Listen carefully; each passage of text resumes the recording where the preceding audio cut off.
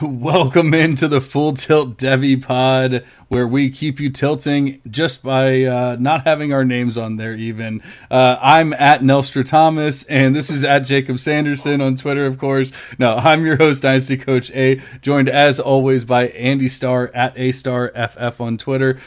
You'll see that the overlay does not match that if you're watching on YouTube or on Twitter. But, you know, we're like the black sheep of the Full Tilt Dynasty Podcast Network, and so we don't get overlays made for us. We don't get intros and everything else. So we do what we got to do here. But Andy's back from going way far away. No, he actually did not go nearly as far away as he thought he was going to. But he is back from vacay. And how are you doing tonight, buddy? I'm doing good. Yeah.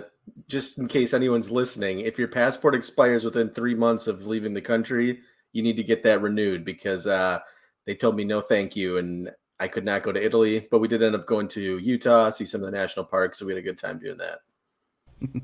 Utah, the Italy of America, as they say. You know what's funny is like when we were there, like we were talking to actual Italians that came to Utah on vacation. So I was like, oh, okay, well, Italy must not be so great if you guys are here. Right. It's funny how all that stuff works out. You know, it's like I live in Florida and I could literally go to the beach or whatever within 30 minutes of my house at any given day, and it's the last thing I want to do. Yet people will save up for years just so they can make a trip to Florida so they can go to the beach and do all that kind of stuff. And it's, like I said, literally the last thing I want to do. Right. But I'm glad that you're back. We had some really quality football games the past couple of weeks, and I did a Devy recap for you. And I'll tell you what, that's not nearly as much fun as I thought it was going to be. It's quite a bit of work, trying to cover all the games, focus on who you have to talk about, like what's important, all that kind of stuff. So I'm glad that I don't do that weekly. I will give you props for that. Yours was like way better than anything I've ever done. Like you went way in depth into like 7 different games. I was like, damn, now I got to step mine up a little bit. So last week I was like, mine was like went from its normal 5 minutes to 7 minutes. But I was like, where do I cut it off? I mean, I can. You guys know I can talk all fucking night, So I'm like, where do I cut it off? Because I mean, I talked about 3 games. Like I felt like I could talk about 5 more, but like I said, it's a lot. You have to research it. You have to know what you're talking about. You can't just talk out of your ass like I do on the pods every time. But I am glad that you're back. I'm glad that, and if you guys haven't listened to the Devy recap from this week, it is out on podcast form on YouTube, all that kind of stuff. Definitely make sure you're checking it out. Just keeping an eye and an ear on what's important, with the players that are important for Devy purposes, and the games that are important, like what you should be focusing on, stuff like that. So I think that the most important game from that recap would be definitely Texas versus Alabama. It's all that just about anyone, podcast, articles, Twitter, whatever, are talking about. Is Texas back? Is the question that I have to ask you, Jacob. I mean, Andy. I think they're back personally.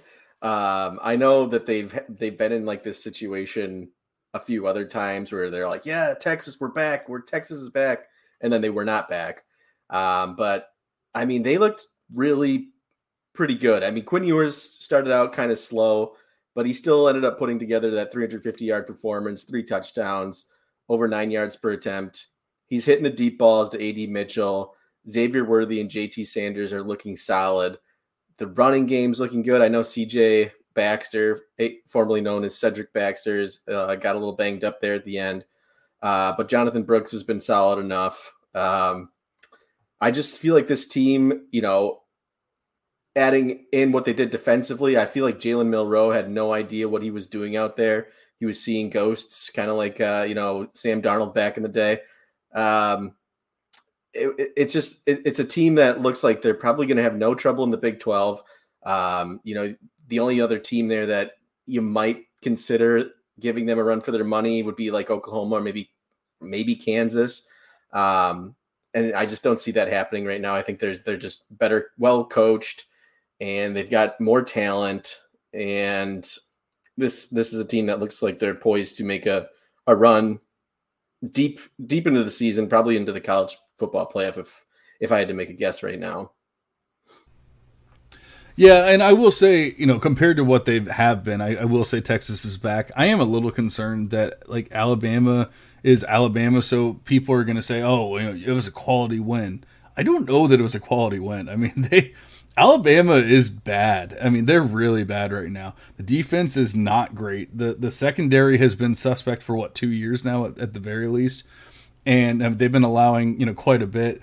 As far as big time throws and all that kind of stuff for quite some time now. So this isn't something new.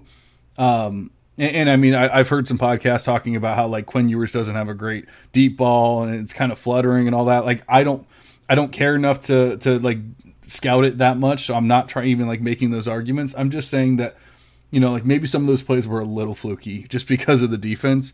And so I don't want to count on it too much. Now I'm not hating on him by any means. Like he did it. Quinn Ewers did what he was supposed to do.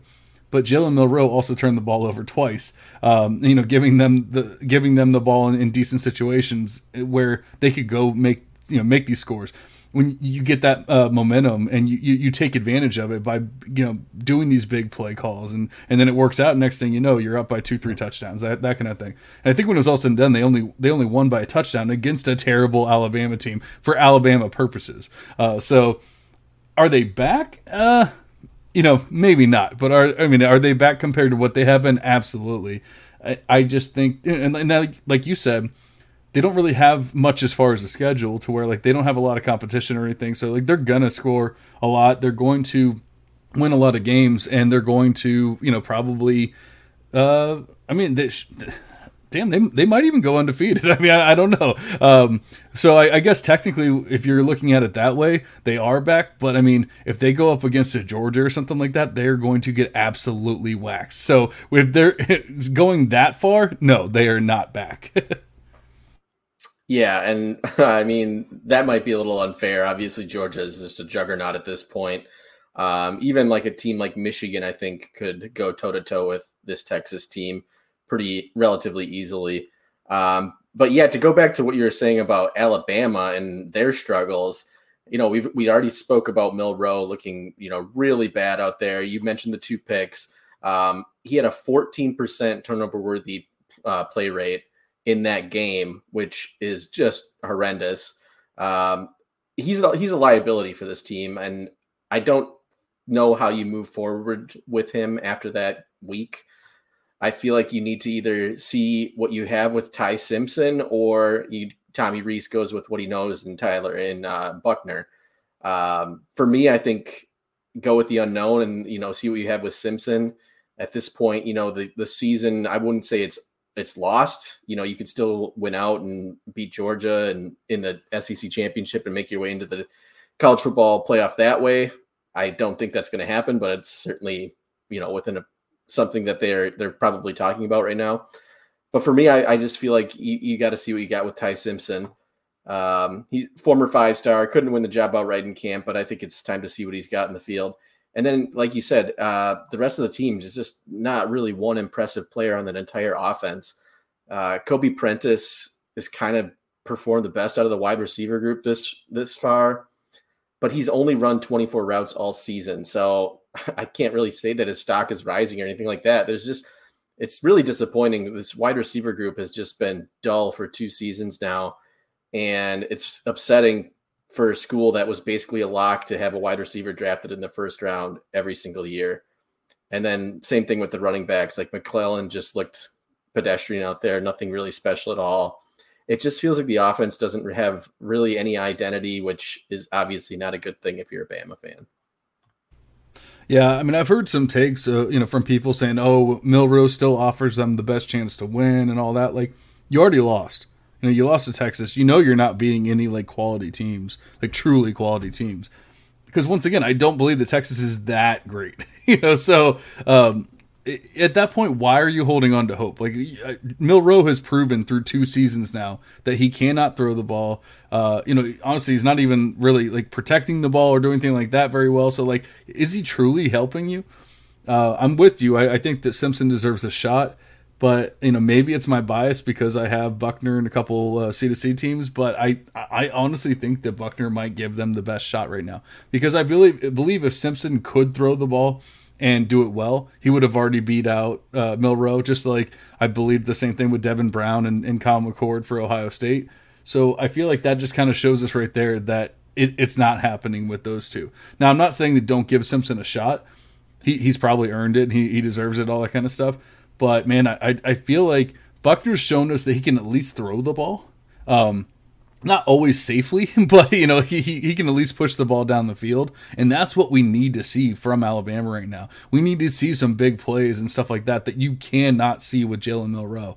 And so I feel like that Buckner getting a shot at some point. I called it before the season started. I said Buckner will see the field at some point this season. I didn't know exactly when it was going to be. Man, it feels like it's coming pretty damn soon. Yeah, and something's got to change there, right? I mean, Milroe's not the answer. So I think you're right. Buckner probably gives him the best chance right now. I just kind of like the idea of, seeing what you got. I guess it's probably not that time in the season yet to just kind of mail it in and just see what you have. But I just feel like this Alabama team and Clemson and Ohio State, like it's kind of the changing of the guard. Like these blue chip schools that have dominated college football for the last decade are kind of feeling like they're taking a step back in this new NCAA with NIL and everything else that's happening right now, because it just doesn't seem like they're keeping up with how things are changing.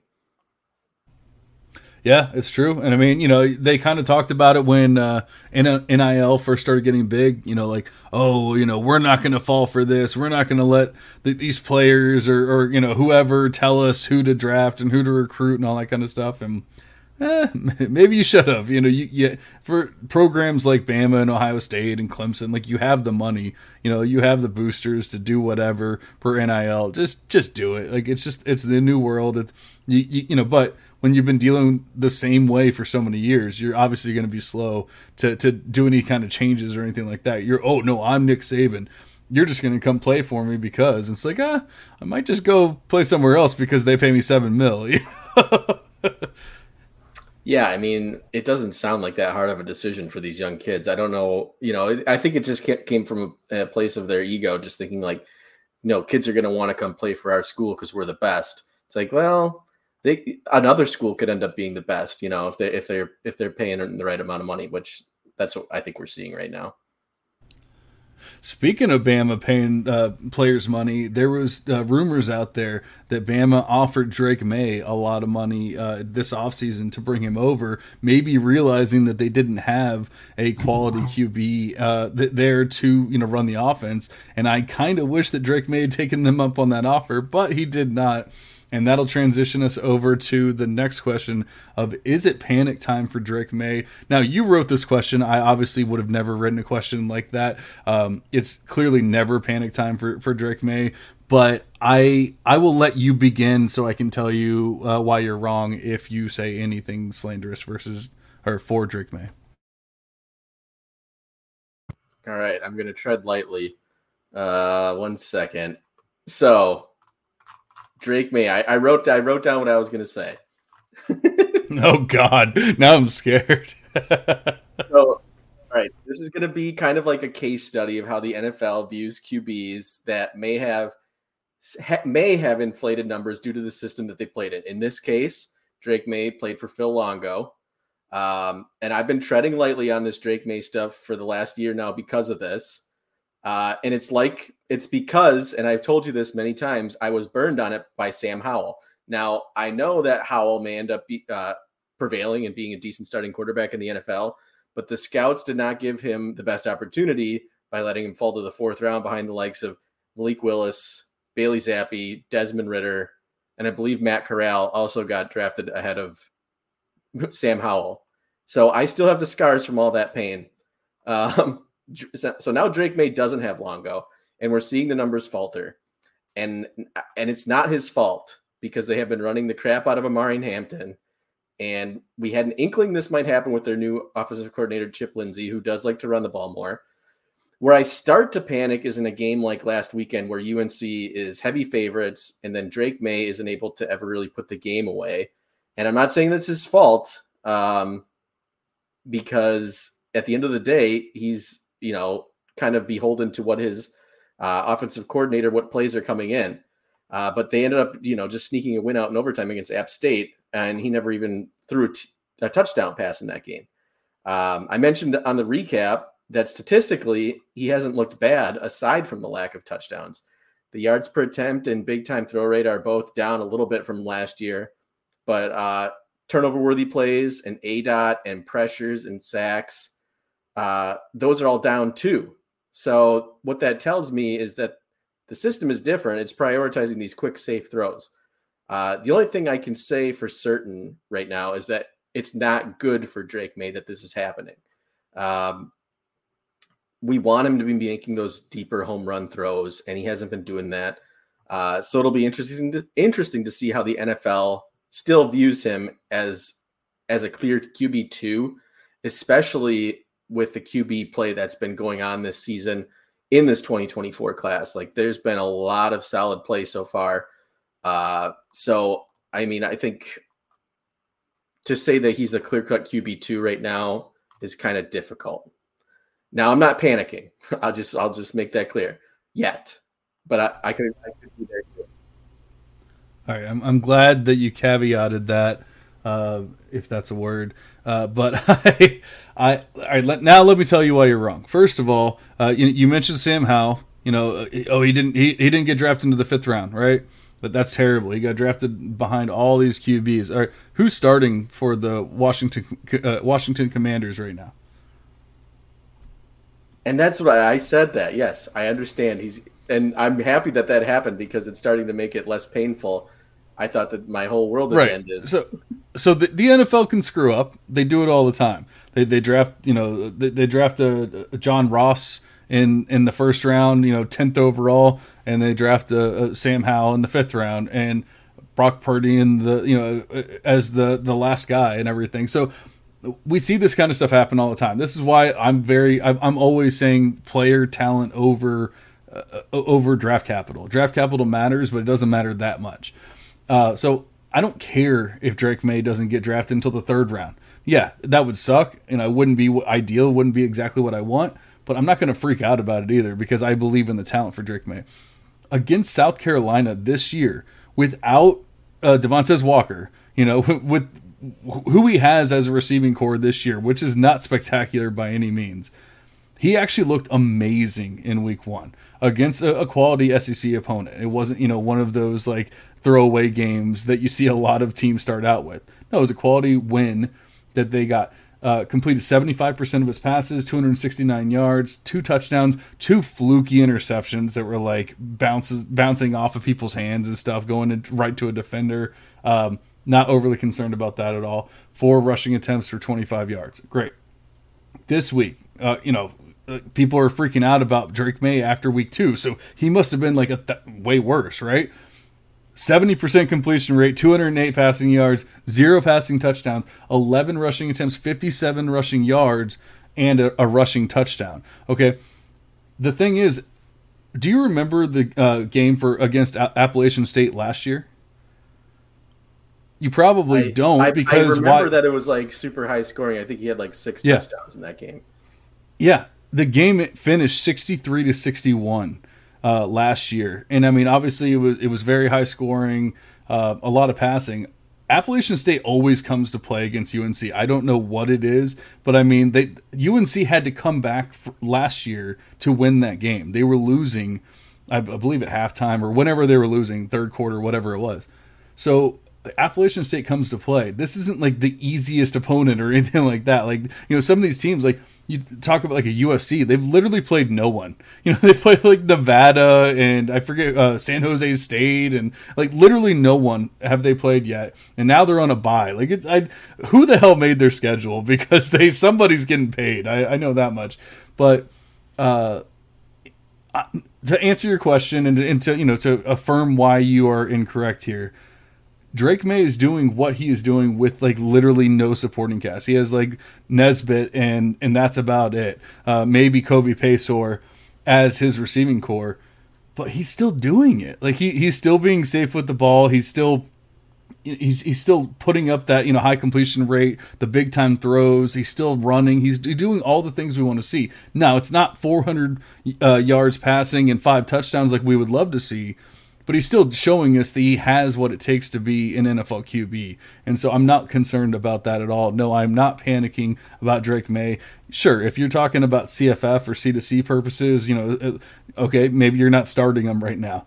That's fine. But if you're talking about Devy purposes, there's no panic whatsoever. Yeah, I agree. Like I mentioned it just feels like, and maybe it is the supporting cast, that there is nobody there. Like you said, I think Kobe Paysor leads the team with like 18 targets. And then after that, it's like Gavin Blackwell with 10. Like there's nobody in this receiving core. Yeah, Nate McCollum came over as a transfer, and he's been hurt. Devontae Walker came over as a transfer, and they didn't let him play. Like we knew things were going to be bad, and then they took away the best player in the offense, as far as the wide receivers are concerned, at least. So of course it's not going to be great. Things are not going to be great when you don't have your best wide receiver on the field. Not comparing the players at all, but it kind of makes me think about Tyler Van Dyke last year. He lost his number one wide receiver in Xavier Restrepo right away.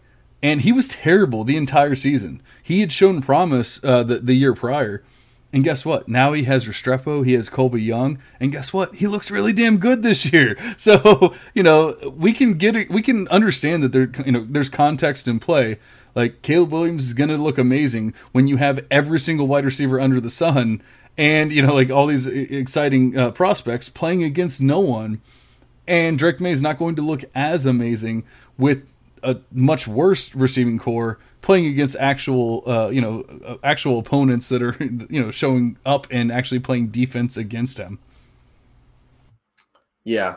No, I'm glad you're. I'm not, like I said, I'm not on the ledge or anything. But if I was, I guess you're kind of talking me off the ledge. It's not good, right? I mean, you want to see the numbers at the end of the day, the touchdowns, and I think the NFL wants to see the touchdowns. But I get what you're saying. Like you don't believe in draft capital, and I'm slowly coming around to that too. It's a lot harder for me at times, but I also think, with where this class is, and we'll get into like the 2024 position groups here in a little bit, just like where this quarterback class is at right now, it's easy to get the waters are getting kind of muddied with just the top end of this class is like really looking good. You mentioned Tyler Van Dyke. We're going to mention a bunch of guys here. They've just looked really good. So, this could be a year where a guy like Drake May, has a down year and then he gets lost in the shuffle and then ends up falling back more picks than he should in the NFL draft. Yeah, and honestly, not to say that I want it to happen, but going back to Sam Howell, that's exactly what happened. People were talking about Sam Howell being the number one overall pick at one point. Then, of course, he did, in NFL drafts and in rookie drafts as well for fantasy football. Then, obviously, he gets drafted in the 5th round, completely off of like 95% of people's radars. Now, mind you, I was telling people draft him in the mid to late 2nd round of rookie drafts because I believed in the talent. So it was great because I believed in the talent, I believe in this player, and I'm getting him in mid to late 2nd round picks instead of having to pick 101, 102, 103, whatever on this player, trading up, doing whatever to get him. So sometimes it actually works out because guess what? Once again, he's a starting NFL QB right now. And maybe he doesn't have quite the investment that we would love to see from the team and all that kind of stuff. So, I mean, there's reasons why you want him to have 1st round draft capital, that kind of thing. But sometimes it's actually kind of nice when these players fall through the cracks and you're like, I'm going to go get him. I mean, even thinking back to like a Sean Tucker, we were both big fans of Sean Tucker. He has this heart condition. He's already number 2 on the, he goes undrafted in the NFL draft. He's kind of off people's radars for rookie drafts, that kind of thing. He's already the number 2 running back for the Bucs. And, people are talking about him possibly taking over at some point and all that kind of stuff now. But, think about a month, 2 months ago. Now, I mean, it's a heart condition, so it's a little different. But, thinking about draft capital, all that kind of stuff. When these players slip through the cracks, sometimes it's nice because you're just getting a value on them. For sure. Yeah, and we love value. We absolutely do. How are you doing on your drink? Are you ready to take a break now? Because we have a long break this time. We're not gonna kill you with the intro anymore. I think that bit is done. So we're gonna try and get back. I've been trying to push for Tommy T and Lucas to get us some videos that I can play here like we used to do. They haven't done it, so I took it into my own hands and I actually brought a video over from the Devy devotional, the other podcast that I do, and we're gonna take a little break here, and we're gonna listen to me talking about Jaquindon Jackson. We'll be right back. I didn't hear a Jaquindon Jackson, Utah, in there. I think that he's right in that conversation. Again, a guy who has not really put it all together quite yet, but now he gets more opportunity this year.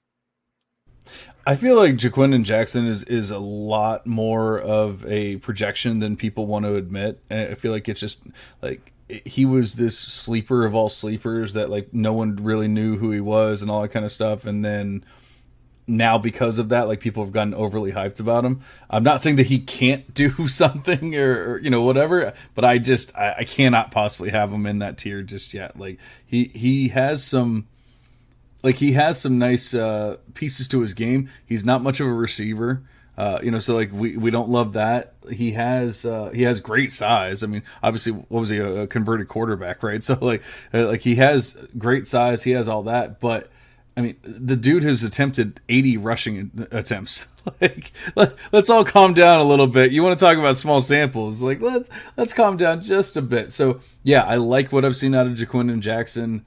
I need to see a lot more, and I need to see a little bit more in that receiving game, because otherwise you're just talking about a much worse version of Braylon Allen, and I'm not like all in on that.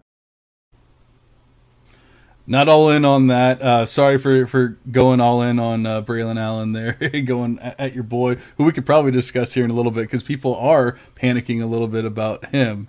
Sorry, that was a little bit longer of a break than we're probably used to, but we need time to go grab our beers and stuff. And like I said, we're gonna get some actual videos that we can play, maybe like 30-second clips like we're supposed to have.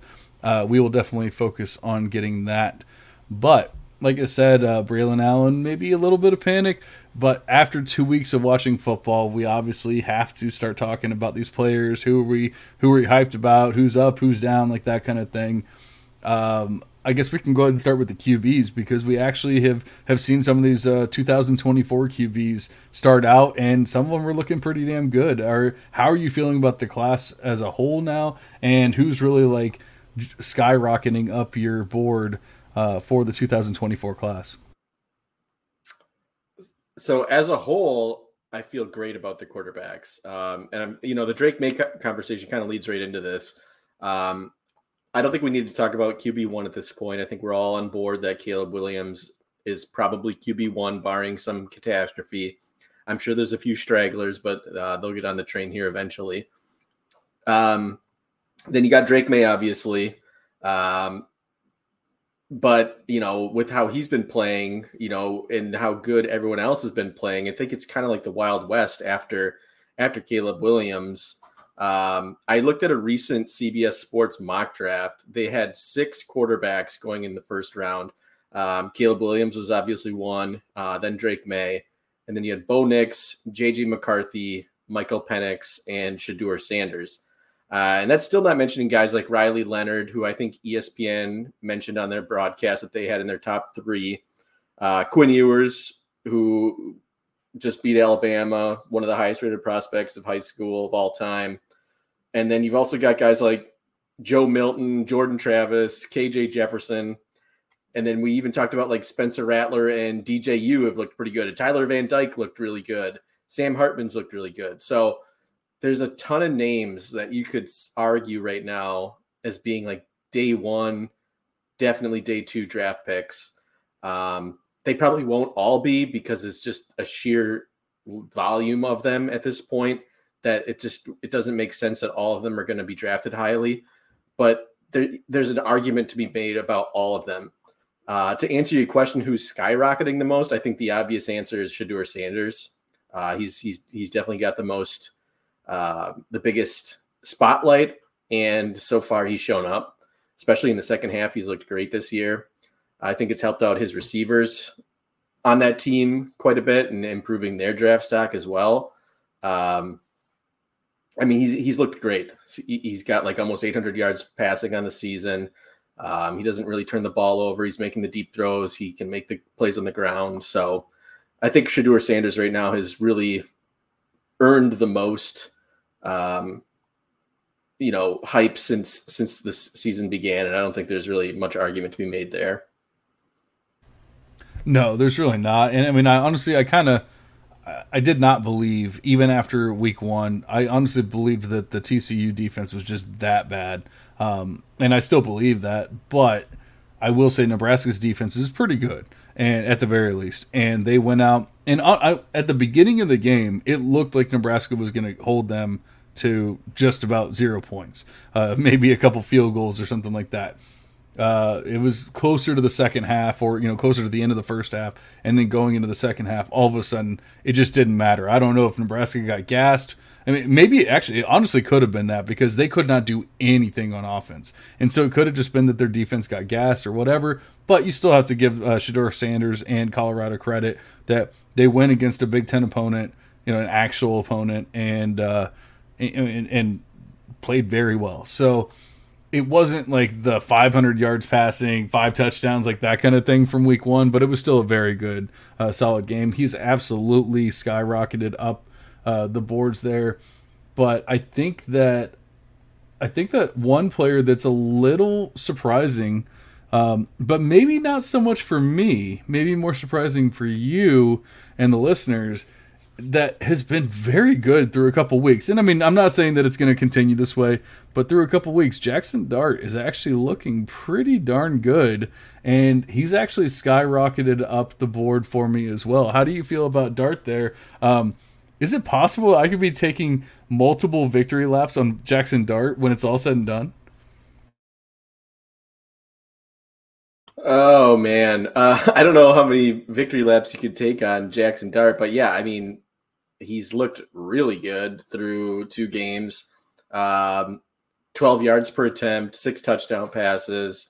The big time throw rate is better than what it's been. He does have 1 interception, but overall he's looking pretty good. He's making the throws downfield. I really like Trey Harris on that team. I think that he's really targeted him a lot out of the receiving game. And then, Quinshon Judkins, I think everyone's kind of keying in on him in the first couple of games, and that's kind of allowed Jackson Dart to kind of shine a little bit.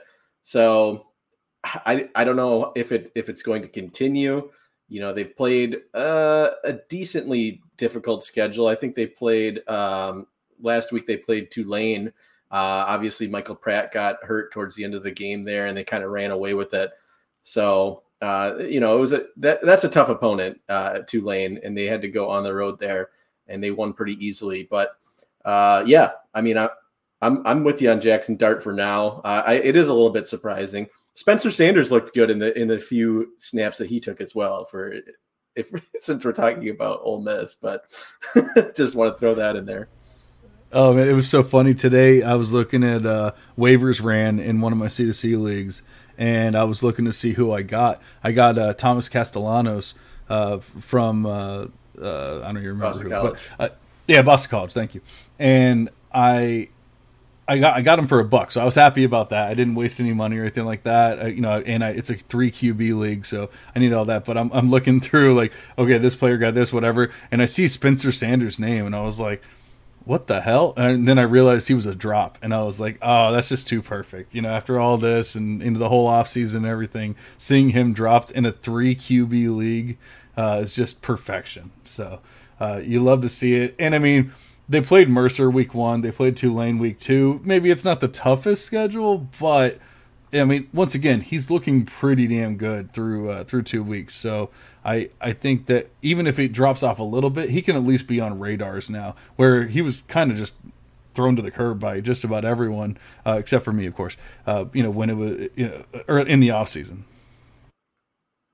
I mean, I guess. I just feel like this is not the year for a guy like Jackson Dart to come out because you're just going to have too much competition at the top for quarterbacks, especially like these older guys like Bo Nix and Michael Penix and all these other guys that are like 6th-year players that are definitely going to come out this year.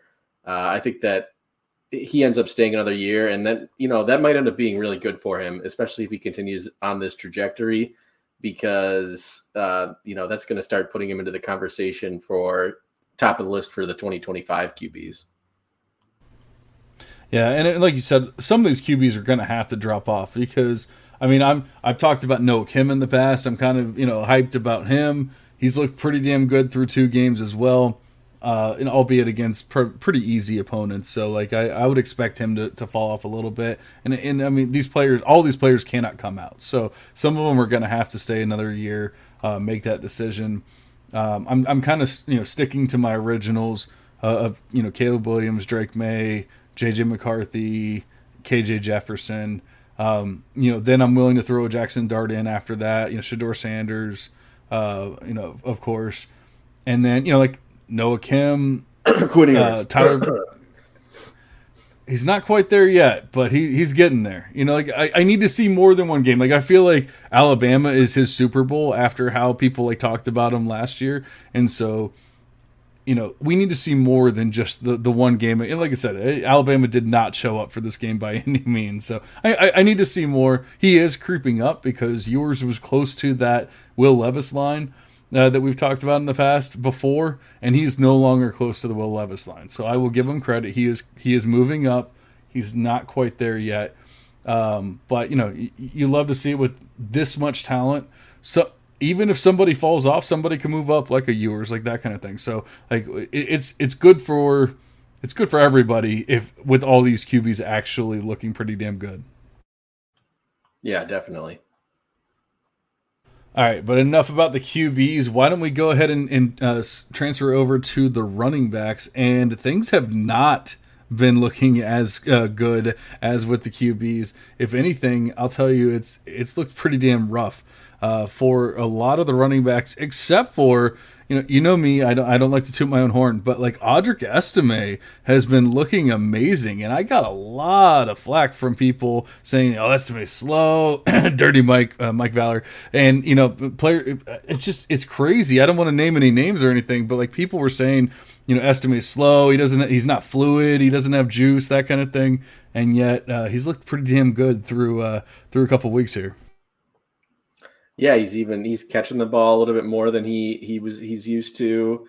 I never gave you any crap for Estime. I don't think I was right on that train with you. No, not you. So, definitely not. All right, well that's good for me. And then also Bucky Irving, who you and I both love. He's looked pretty good this year too. He's catching a lot of passes. He's hitting those big runs. If you had to make like a Jahmyr Gibbs comp out of this class, I think Bucky Irving is kind of the closest thing to it. But yeah, the guys at the top, right? The ones that we were saying were like the creme de la creme, like the Rocket Sanders, the Travion Hendersons. That hasn't really looked as good this year. Granted, I know Travion Henderson, is looking a little bit better than he did last year.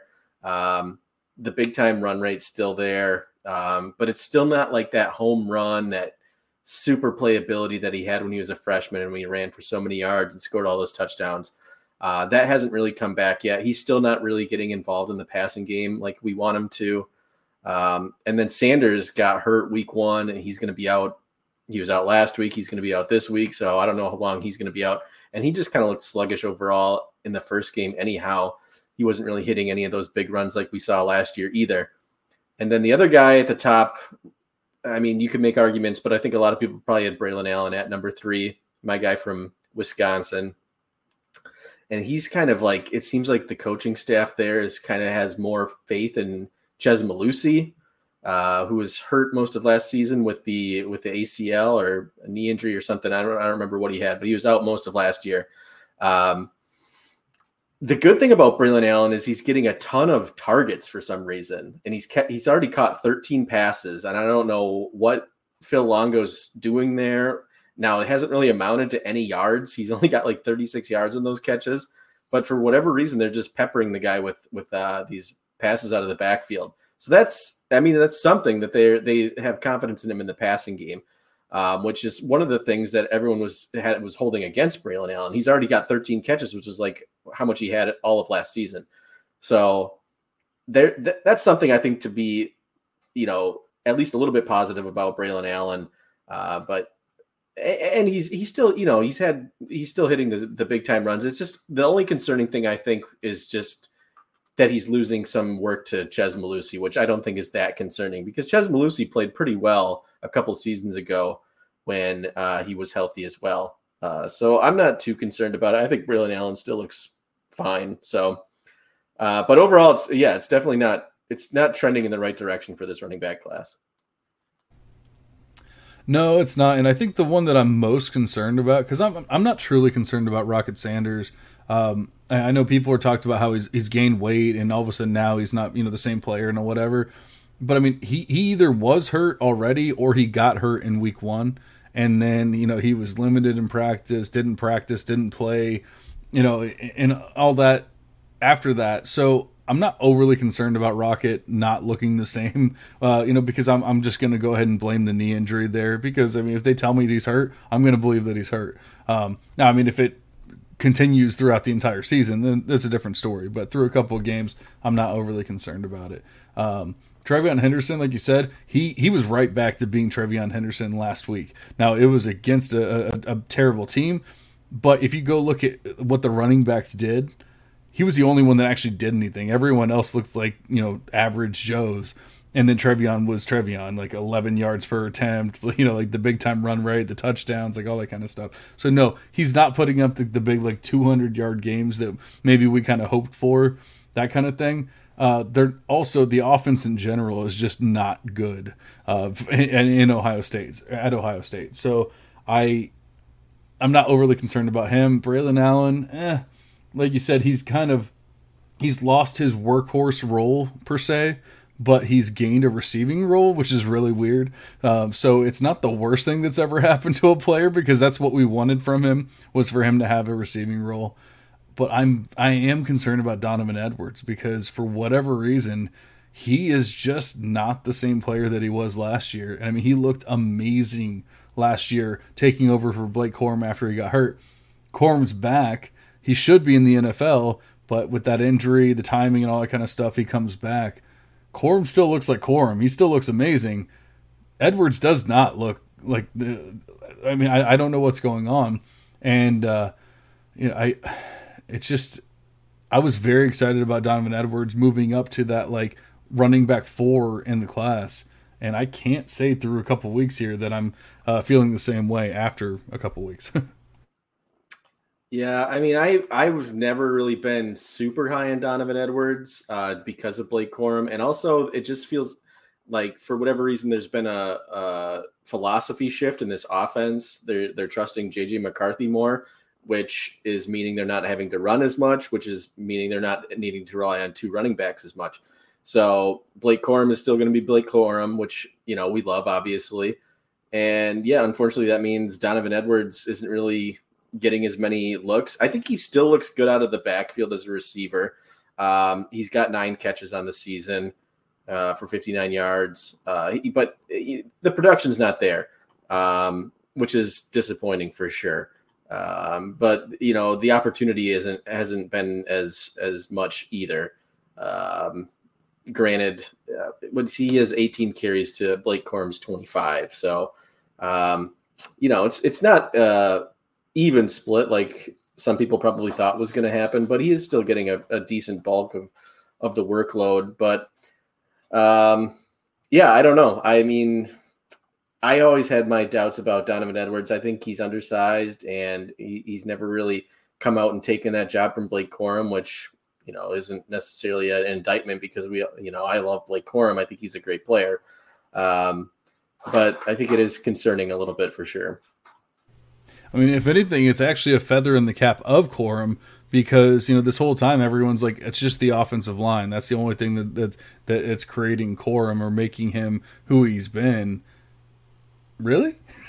Are we sure about that? Because if it's just the offensive line, then I'm pretty sure that Donovan Edwards would have, 400 rushing yards right now and all that kind of stuff. So, maybe, just maybe Blake Corum's a quality running back that should be in the NFL. Maybe. I don't know.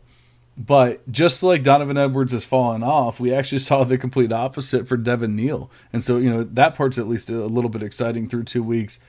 He's looking pretty damn explosive, which wasn't always the case, at least in the past, but he's breaking off big plays, 11% big time run rate through the last couple of years. More importantly, he's a pretty big part of the receiving game through 2 games as well. So everything I love to see, he was never low by any means, but he was kind of in that like mid pack, closer to like an Audric Estime last year. Before Estime even like truly took over and like that kind of thing. And now like Neal's kind of jumping up closer to that top tier. I don't know if I expect it to stay that way, but for right now, he's definitely right there. Yeah, this Kansas running game is looking really solid through 2 weeks. Devin Neal's looked really good, and the RB2 on that team, Daniel Highshaw, has looked pretty good as well. Like you already mentioned, the big time run rates, they're busting off those big runs. Now I know they've played Illinois, which, I think that's a pretty good opponent, from the Big Ten. You know, they're going to be playing hard nosed defense. Missouri State wasn't exactly the greatest defensive opponent, but, he actually played better against Illinois than he did against Missouri State. So, who knows? No, I know that, and that is impressive, I think. So, I've always liked Devin Neal. I thought that he's a 3-star guy that started as a true freshman, which is something that we love to see. And he always is consistent. He puts up good numbers, and it is good to see that he's really contributing a lot in the passing game this year, which we hadn't necessarily seen as much of in his first 2 seasons. Yeah, and then a player that I don't think we've talked about too much on here. Now, we did talk about his teammate. I talked about his teammate Dylan Sampson, but I think Jalen Wright has made an argument to be in the mix here. Not top tier by any means or anything like that, but definitely be in the mix for this class. And same thing, 11% big time run rate, 3 receptions per game, 1 PPR points per touch, like a lot of the stuff that you want to see. And this year, Tennessee's offense hasn't been nearly as prolific as it was last season. And yet, he's still looking pretty good, at least in week 1. Week 2 wasn't nearly as exciting for any of those players. Obviously, it was extremely exciting for Wright and Dylan Sampson in week 1 there. And then, like I said, last week kind of fell off a little bit. But how are you feeling about Wright there? It kind of hits just about every threshold that I want to see. And like I said, I don't think that it was... Not to say he wasn't ever on our radar or anything, but he's not somebody like we really talked about a lot last year. Yeah, I mean, he's probably not on a lot of people's radars right now just because he is in like a kind of a timeshare running back with Jabari Small and Dylan Sampson, who you mentioned. But he's ripping off huge plays. He's already got 230 yards rushing through 2 games on only 25 carries. You mentioned the big time runs. He's already got 10 of those. I think that's second in the country right now. Because people gave up on Jalen Wright, I think after last season, and I scoured the waivers to see if anyone had dropped him and if he was available. And sure enough, he was there in one of my leagues. So I scooped him up for $1 because nobody was even thinking about picking up Jalen Wright because why would you? But he's a guy that I think is looking really good right now. If Tennessee is going to be an offense that scores a ton of points. So yeah, why not a guy like Jalen Wright, who could, potentially come out this year and, make an NFL roster. Yeah. And I really think that they're going to lean on the running game more than they did last year. Milton is proving to not be very good, which I think we had kind of already talked about. That's what we expected. He had in a very small sample some really good games, but he had 3 or 4 years before that where he was absolutely terrible. And so, like, what were we going to believe? I think the 3 to 4 years, the much larger sample than the small sample looking pretty damn good. Yes, we know he has a big arm. It has not really proven to be worth it, with the first couple of games. And I think I was listening to one of the Campus Canton pods. I don't remember which one it was. Sorry, guys. But I was listening to one of them, and they were talking about how they were playing against Austin P. It was like, if you can't be good throwing against them, then, what are you going to do? And Jalen Wright actually was. He had like over 100 yards rushing and all that kind of stuff. So I feel like they are going to lean on Wright. I've said it before. I'll say it again. Jabari Small needs to get the hell out of there. He does not deserve to be even in that backfield. It needs to be the Wright and Sampson show, and that's what it should be moving forward. Whether that actually happens or not, that's not up to me, unfortunately. Is there anyone else? I guess like a Roman Hemby would be somebody that we could talk about. But is there anyone else that you really want to talk about, either moving up or moving down substantially in this class for you? Not off the top of my head. We already talked about like Estime, Bucky Irving. We touched Marshawn Lloyd, I think, from USC has looked kind of decent. And I will just say Will Shipley as well. I think he's really played a lot better than I thought he was, through the first 2 weeks here.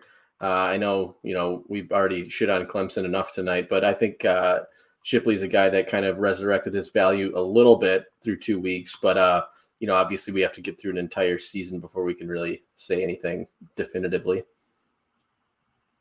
Yeah, I mean, he hasn't moved too much for me. I think that he's kind of what I thought he was, and like he's good enough, and he's gonna end up in the NFL, but I don't know that he's like truly special or anything like that.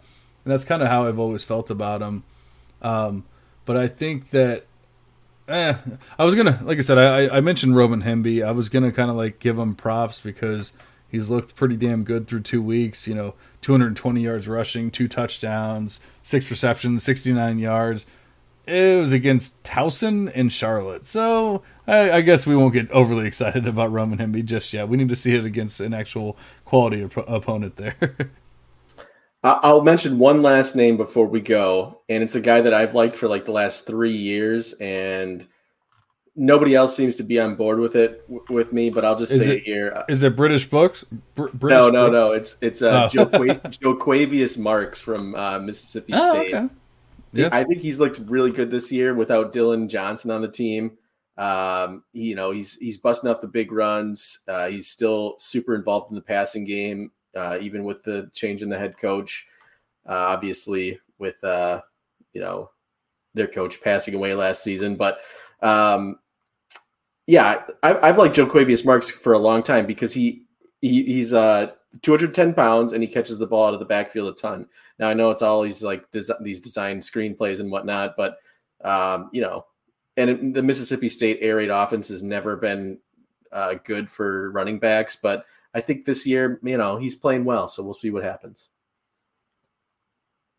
Yeah, I mean, it's kind of the same thing. He played Southeastern Louisiana week 1 and Arizona week 2. So, I mean, take it with a grain of salt. But, I mean, he definitely has looked pretty good. And the receiving game, we love to see the receiving game. So I can't hate on the call out. We need to see if it continues, but he should definitely be mentioned at the very least.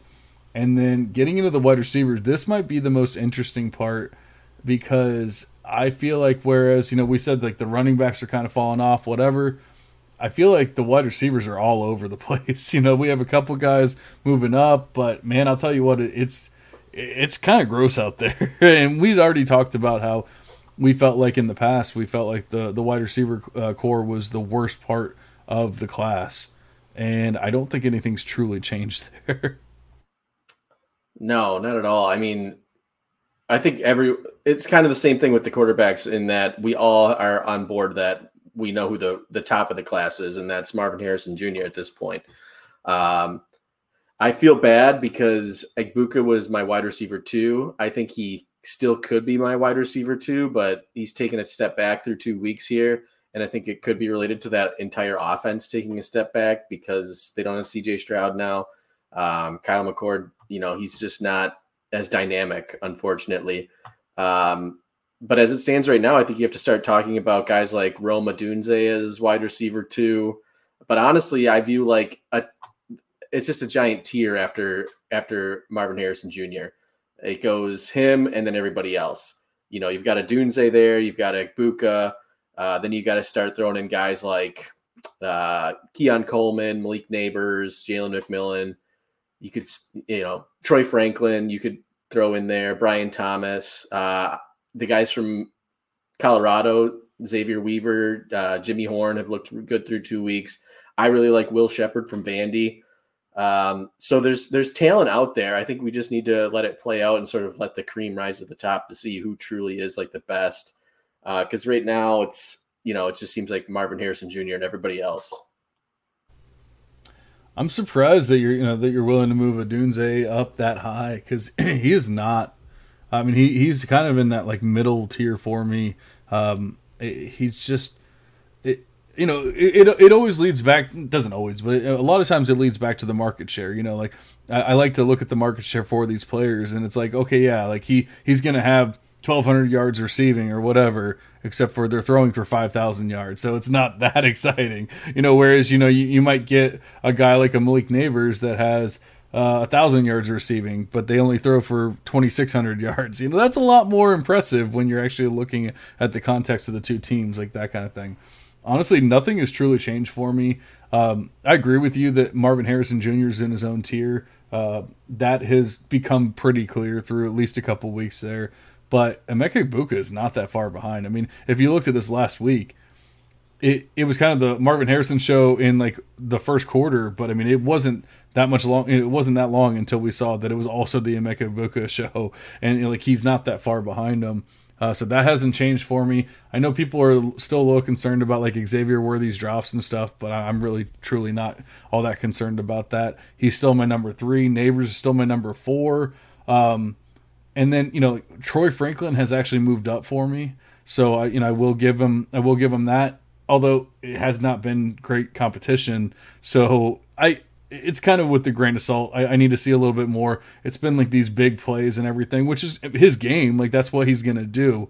I need to see it against actual competition. And unfortunately he plays in the Pac-12, so we can never say that he will have actual competition, but who knows? We can, maybe get a little bit better than Mercer or whoever the hell he was playing. I don't know. And then Keon Coleman obviously has moved up pretty substantially. He was kind of in that middle area with the Roma Dunze for me. And then obviously, especially after that week 1 against LSU, like he skyrocketed for me. I'm trying to think of who else. Like it starts falling off after that, like J. Michael Sturdivant, Jeremiah Hunter, players like that. Brian Thomas even kind of getting into the mix for LSU, but I actually have a Dunze after Brian Thomas. Like they're essentially tied, basically. Will Shepherd, Jaron Bradley, like Trey Harris, players like that. Like those are, but man, that's just a big tier of like maybe we need to see a lot more. So like I don't feel uber confident about any of those players at this point, but I'm saying like they all have the chance to be in that mix when it's all said and done. Yeah, I'll backtrack a little bit. I wasn't calling Dunze my wide receiver 2. I was more saying like he's put himself up there in that conversation, in that tier. I think what you're saying about Egbuka playing well last week is true. He obviously didn't show up week 1. It'll be interesting to see how it plays out. But I didn't mention Worthy. You're right to throw him into the mix. I just think that, after Marvin Harrison Jr. right now, it's just like a big kind of a question mark as to like who really can we project forward into the NFL comfortably. And I think we will figure it out. It's going to be a matter of just waiting these next few weeks to see, who the best one really is. Yeah, so we talked about some risers. Is there anyone that's like truly falling off for you? I'm trying to think. I don't think there's anyone that's like completely fallen off. I guess Johnny Wilson with Keon Coleman coming over there. Like I thought that there was a chance that Wilson could have been a thing. He was once again in that like middle tier or anything. He was never in like the top tiers or anything for me. But I think that Coleman has come over and taken any kind of chance of him being like proving that he's going to be this like true NFL stud and everything. And then I guess we should probably talk about not that he's a faller. If anything, he's a riser. But someone that I don't truly believe is going to be like an NFL talent, or if he is, he probably needs to prove a lot more before it happens, is Roman Wilson, out of Michigan, because he's been pretty damn good through 2 weeks, albeit not against the greatest defenses or greatest competition, at least in week 2. Week 1 was decent. But how do you feel about Wilson there? Senior, it's hard to fall in love with these guys that just do absolutely nothing for 3 years and then, finally show up. But it's also not unheard of that somebody does that and then goes on to be at least decent in the NFL. Yeah, I mean, I like him. Slot receiver, nothing, too fancy about him. He's getting peppered with targets over there. Him and Cornelius Johnson, as far as like wide receivers. But I mean, as far as you can in a Michigan offense. But yeah, I think the 5 touchdowns is what sticks out. Obviously, you see Michigan scored again, and it was Roman Wilson again. You start thinking like, oh, Jesus. You're kind of getting the same thing with like guys like Xavier Legette at South Carolina and Trey Harris at Ole Miss. These guys that have been there for 4 or 5 years, and all of a sudden they're scoring a handful of touchdowns in 2 weeks. And you're like, well, how come I didn't have these guys on any of my lists? And I think you just kind of have to fall back onto your priors a little bit there and be like, well, let's see how this plays out. Is it going to be like a Charlie Jones from Purdue last year where it goes the entire season and he ends up getting drafted in the 4th round or 3rd round or whatever? Then, we can obviously start talking about the NFL a little bit. I think, all those guys have a good chance at this point of making it. It's just a matter of keeping it up throughout the rest of the year. I do not appreciate your Trey Harris slander, and he was not on Ole Miss, so this is not the same whatsoever. Where he actually transferred up to Ole Miss from G5, and he was actually somebody that I was extremely excited about. And then he went out and did what he did week 1. Unfortunately, he got injured in very early on in week 2, so we haven't been able to see if it's going to continue on, but I do not appreciate the Trey Harris slander there. All right, well, I guess I'll take it back a little bit, but because you are right, like he had almost 1,000 yards last season at La Tech, so it isn't the same situation. I guess it's more or less kind of just like a name that wasn't on somebody's radar a year ago, and now he's scoring a ton of touchdowns in the Power 5, but I will concede a little bit there. You're right. Do not make me do Trey Harris victory laps because I will do it. I'm not hating on Trey Harris. I just said like in the last segment that he's doing. I like Trey Harris. No, honestly, I'm very disappointed that he got injured. I mean, I don't want anyone to get hurt, but I really wanted to see what he could do and continue on and everything. Because he honestly, like, not all joking aside, he was a player that I was pretty damn excited about. And there's a reason why I had him. People were talking about, if you listen to like C2C and Campus to Canton podcasts and stuff like that, last week, all you heard was add Trey Harris, add Trey Harris, add Trey Harris in waivers.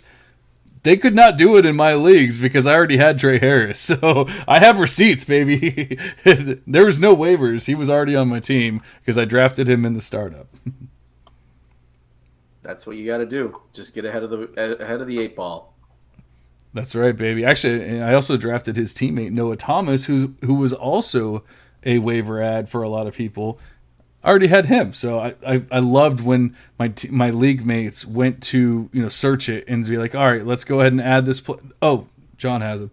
Okay, I'll add Noah Thomas. Oh, Jesus. All right, John has him. What the hell? So that felt good. I didn't get to see it. I wish I could have recorded it, but I know I can visualize it, and so I know it felt good. And I dream about it nightly for sure. Yeah, I'm sure that happened to every one of your league mates. All did. Absolutely. All right. Well, I don't think we need to take another break unless you need to grab another beer. Or are you good to go? I'm good to go. All right. Well, then we'll go ahead and just dive into the Week 3 preview here. And a team that we already talked about quite a bit, UNC, Drake May, all that, going up against your boys, Or no, not your boys. Not my Your boys, Wisconsin. my rivals. Yeah, your rivals. I'm sorry, your anti boys in Minnesota, and I guess it's a line of 7.5 for UNC.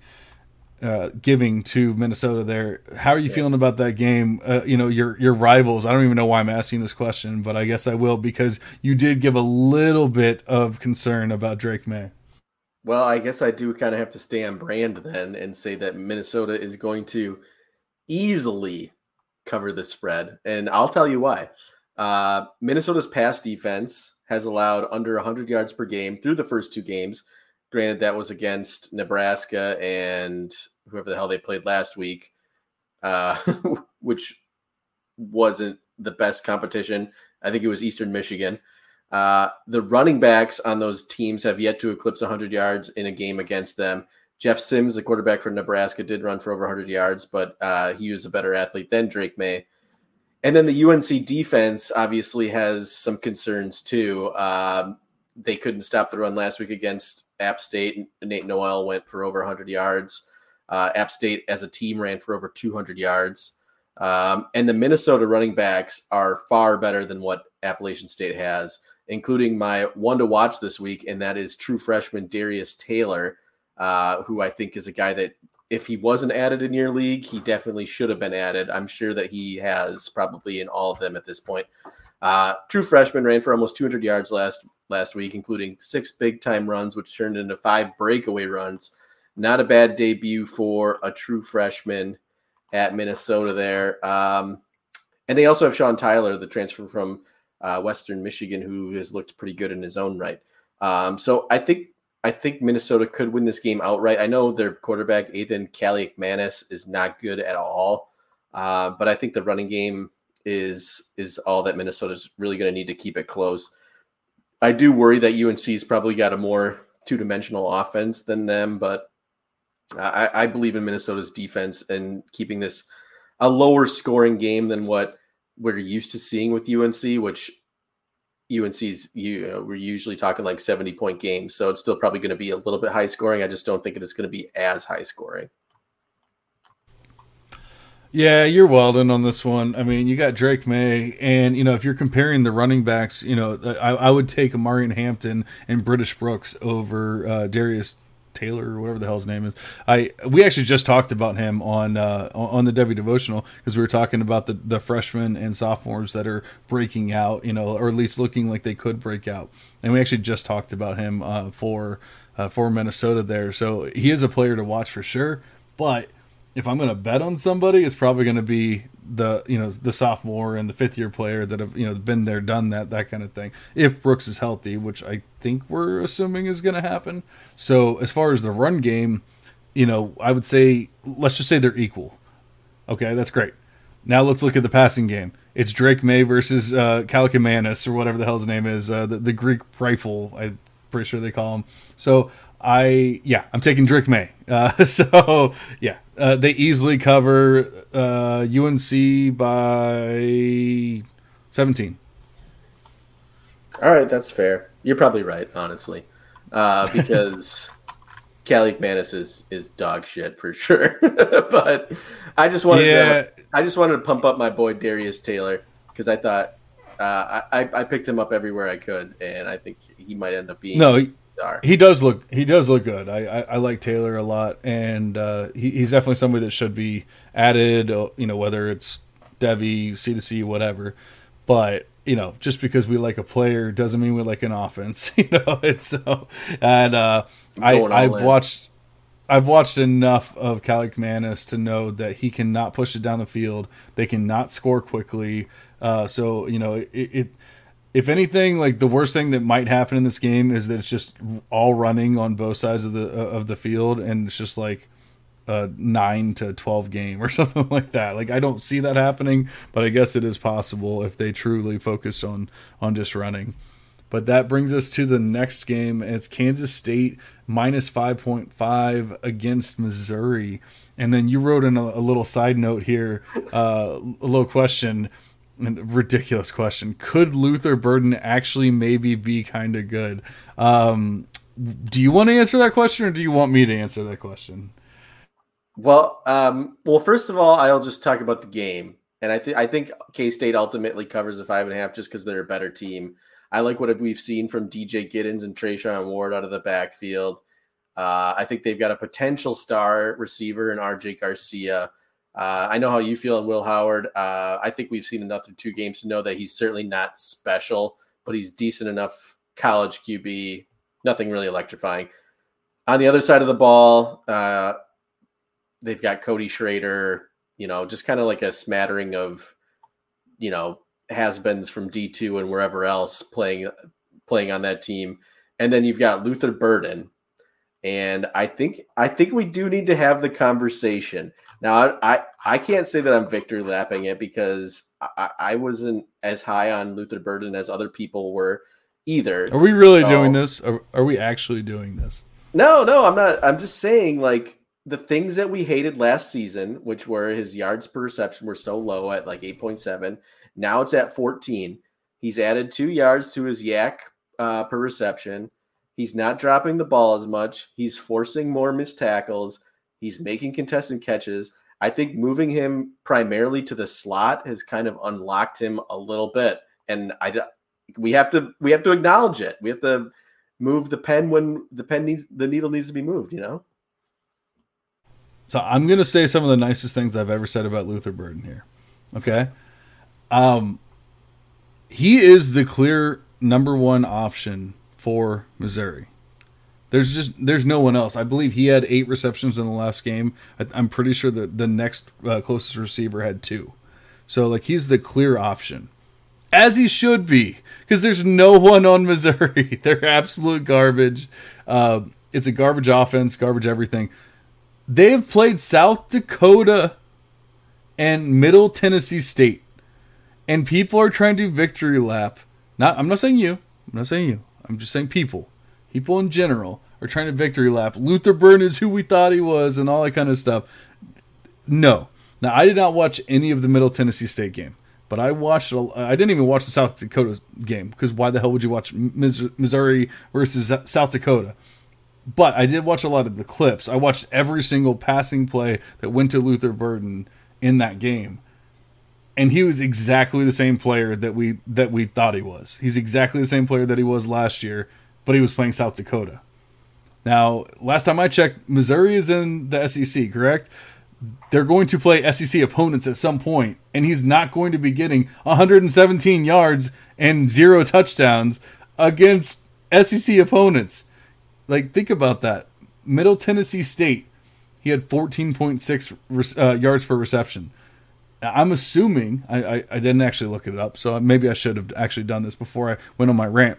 I'm assuming that most of that, like his ADOT was like 7 yards down the field, whatever, something like that. And then he had some yak, after that, because it's Middle Tennessee State.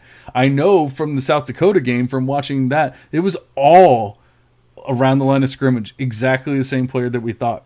Nothing has changed. We need to see him actually play quality opponents before. And I know you're about to say, oh, it was better for Middle Tennessee State. It's Middle Tennessee State! Okay? I don't want to hear it. I don't care. We need to see him actually play some quality opponents before we talk about anything.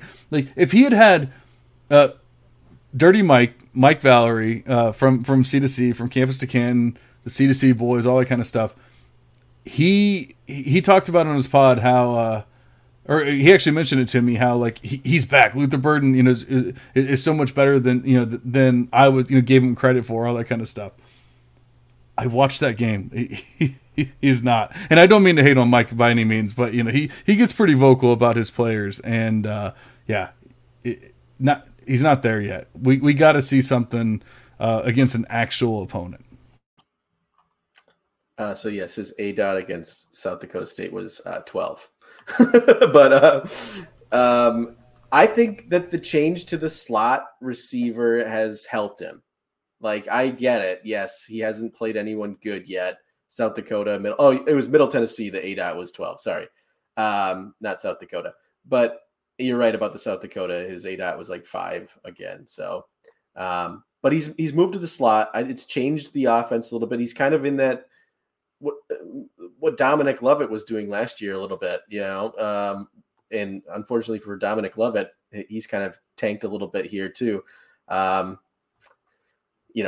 back to the wide receiver talk about who's kind of losing value, I would put him in probably maybe even Dorian Singer in that list right now. Whoa. Not Singer. All right. I'm fine with Lovett. Lovett is true. Like that one, he's lost. Like, I don't know if it's the offense or whatever, but like they've played some quality teams and stuff like that, and he has not done hardly anything. Singer, get the hell out of here. No, I know. I just said that to trigger you. They're 100% testing the waters for what this offense is going to be in future years, in future games, future years, like that kind of stuff. Like they have played literally no one, and now they're on a bye week. Like when they're playing actual opponents, which once again, Pac-12, all that, but they get into like Notre Dame. They have a rougher part of the schedule. When they get into that, you're going to see Dorian Singer being, if not the first target, one of the primary targets, that kind of thing. They're not going to be rolling out Deuce Robinson and Mekhi Lemon and all that kind of stuff in those games where they're actually having to play and win and all that. So, no, I don't want to hear any Dorian Singer hate. No, I don't. I actually don't. I mean, all joking aside, all kidding aside, like I don't think that I'm taking anything away from what we've seen, except for that Zachariah Branch is an extremely explosive player. That's the only thing I want to take away from the first couple of games that we've seen from USC. Everything else, I think we can literally throw out the window because they've had broken plays. Unless you want to believe that Taj Washington is the best player or the best wide receiver for USC, then I think we kind of have to throw everything out the window because I can pretty clearly say that Taj Washington is not the best wide receiver for USC. He's pretty good though. I don't hate him. I've always been like a Taj believer, but it was more like he's not terrible. Not like, oh my God, Taj Washington, like that kind of thing.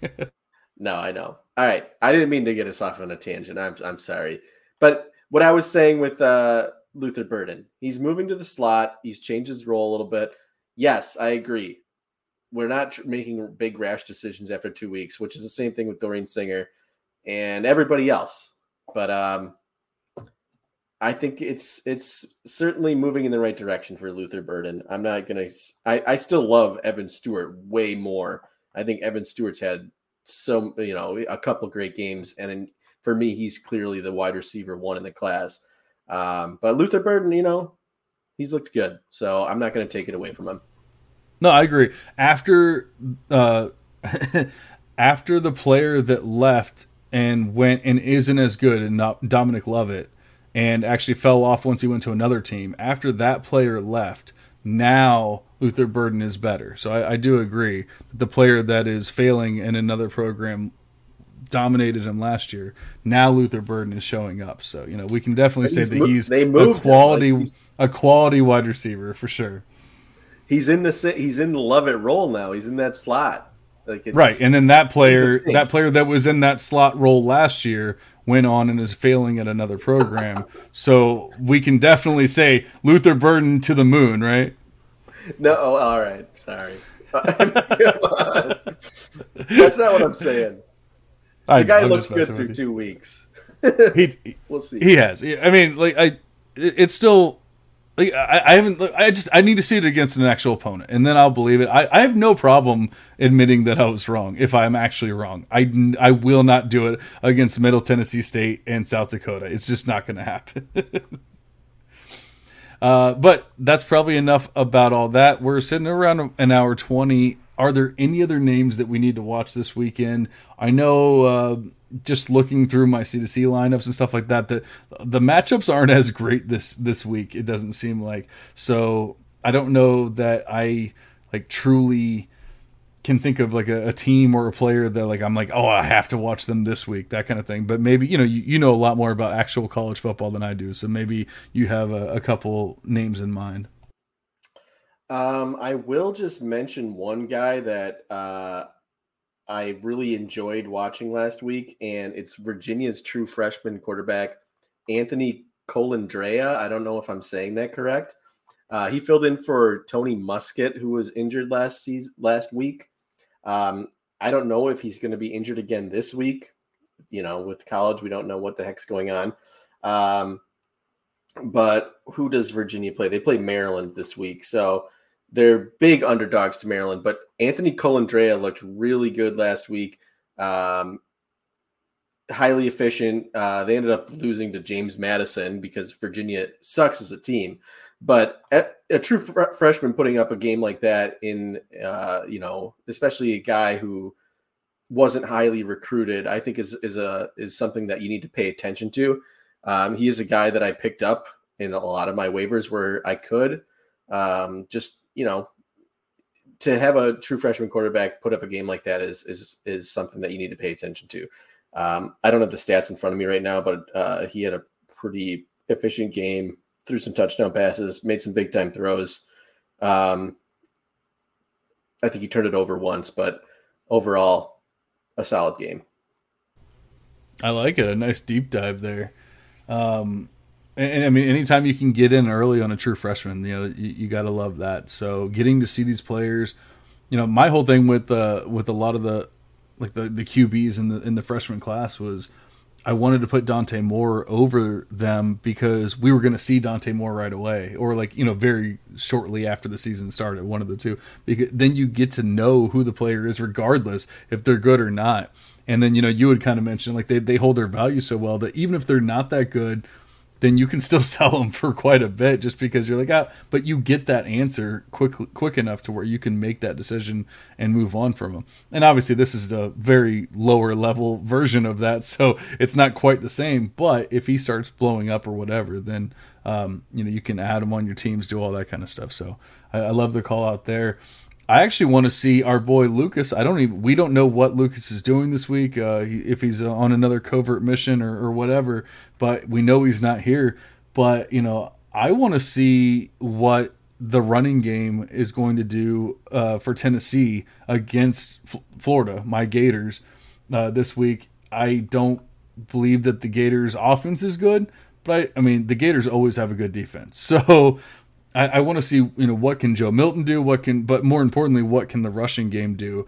Jalen Wright, not Jabari Small, but Dylan Sampson as well. Can they put up some points against this, pretty stout defense? And then, I'm not going to say that Florida's going to do anything because Florida's terrible right now. So I would hope that Tennessee wins the game for their sake, because if they don't, then they are also bad. Very bad. But I just want to see what the running backs do. Yeah, on behalf of the state of Wisconsin, I have to apologize for Graham Mertz. I'm sorry that we gave him to you like that. But he's yours now, so you have to deal with it. I don't want to. I didn't want him when he first got there. I definitely don't want him now. It's if anything, I feel like somebody said, Jacob, you look very different. That's pretty funny. Jacob has definitely grown a beard out, changed quite a bit. So I lost my train. Oh, no. So yeah, I don't like Mertz. He's not a quality quarterback. I don't know why people were like, oh no, he can be viable. No, he cannot. He was terrible. And I watched Jeff Sims for Nebraska look really, really bad. I might actually want Jeff Sims over Graham Mertz at this point. Yeah, at least Jeff Sims can run for a first down when he's in trouble. Graham Mertz, he's horrible, and he's actually looked good as far as Graham Mertz is concerned for Florida, but it's still horrible, unfortunately. Yeah, and to be very clear, I do not want Jeff Sims at all, but I'm just saying I might want him more than Graham Mertz. Yeah, I hear you. All right. Well, we're pretty close to an hour and a half here. We appreciate you guys listening. Had a lot of good talk about, is Texas back, all that kind of stuff. Oh, actually, Spencer has an actual question about your boy, Braylon Allen. So Spencer Adkins asked, what the fuck happened with Braylon Allen last week? And it's a good question. We touched on Braylon a little bit, but we didn't really talk about how, he kind of got dominated by Ches Malusi and Maluzzi, however the hell you say his name. And like I said, you touched on it a little bit, but why don't you go into a little more detail here?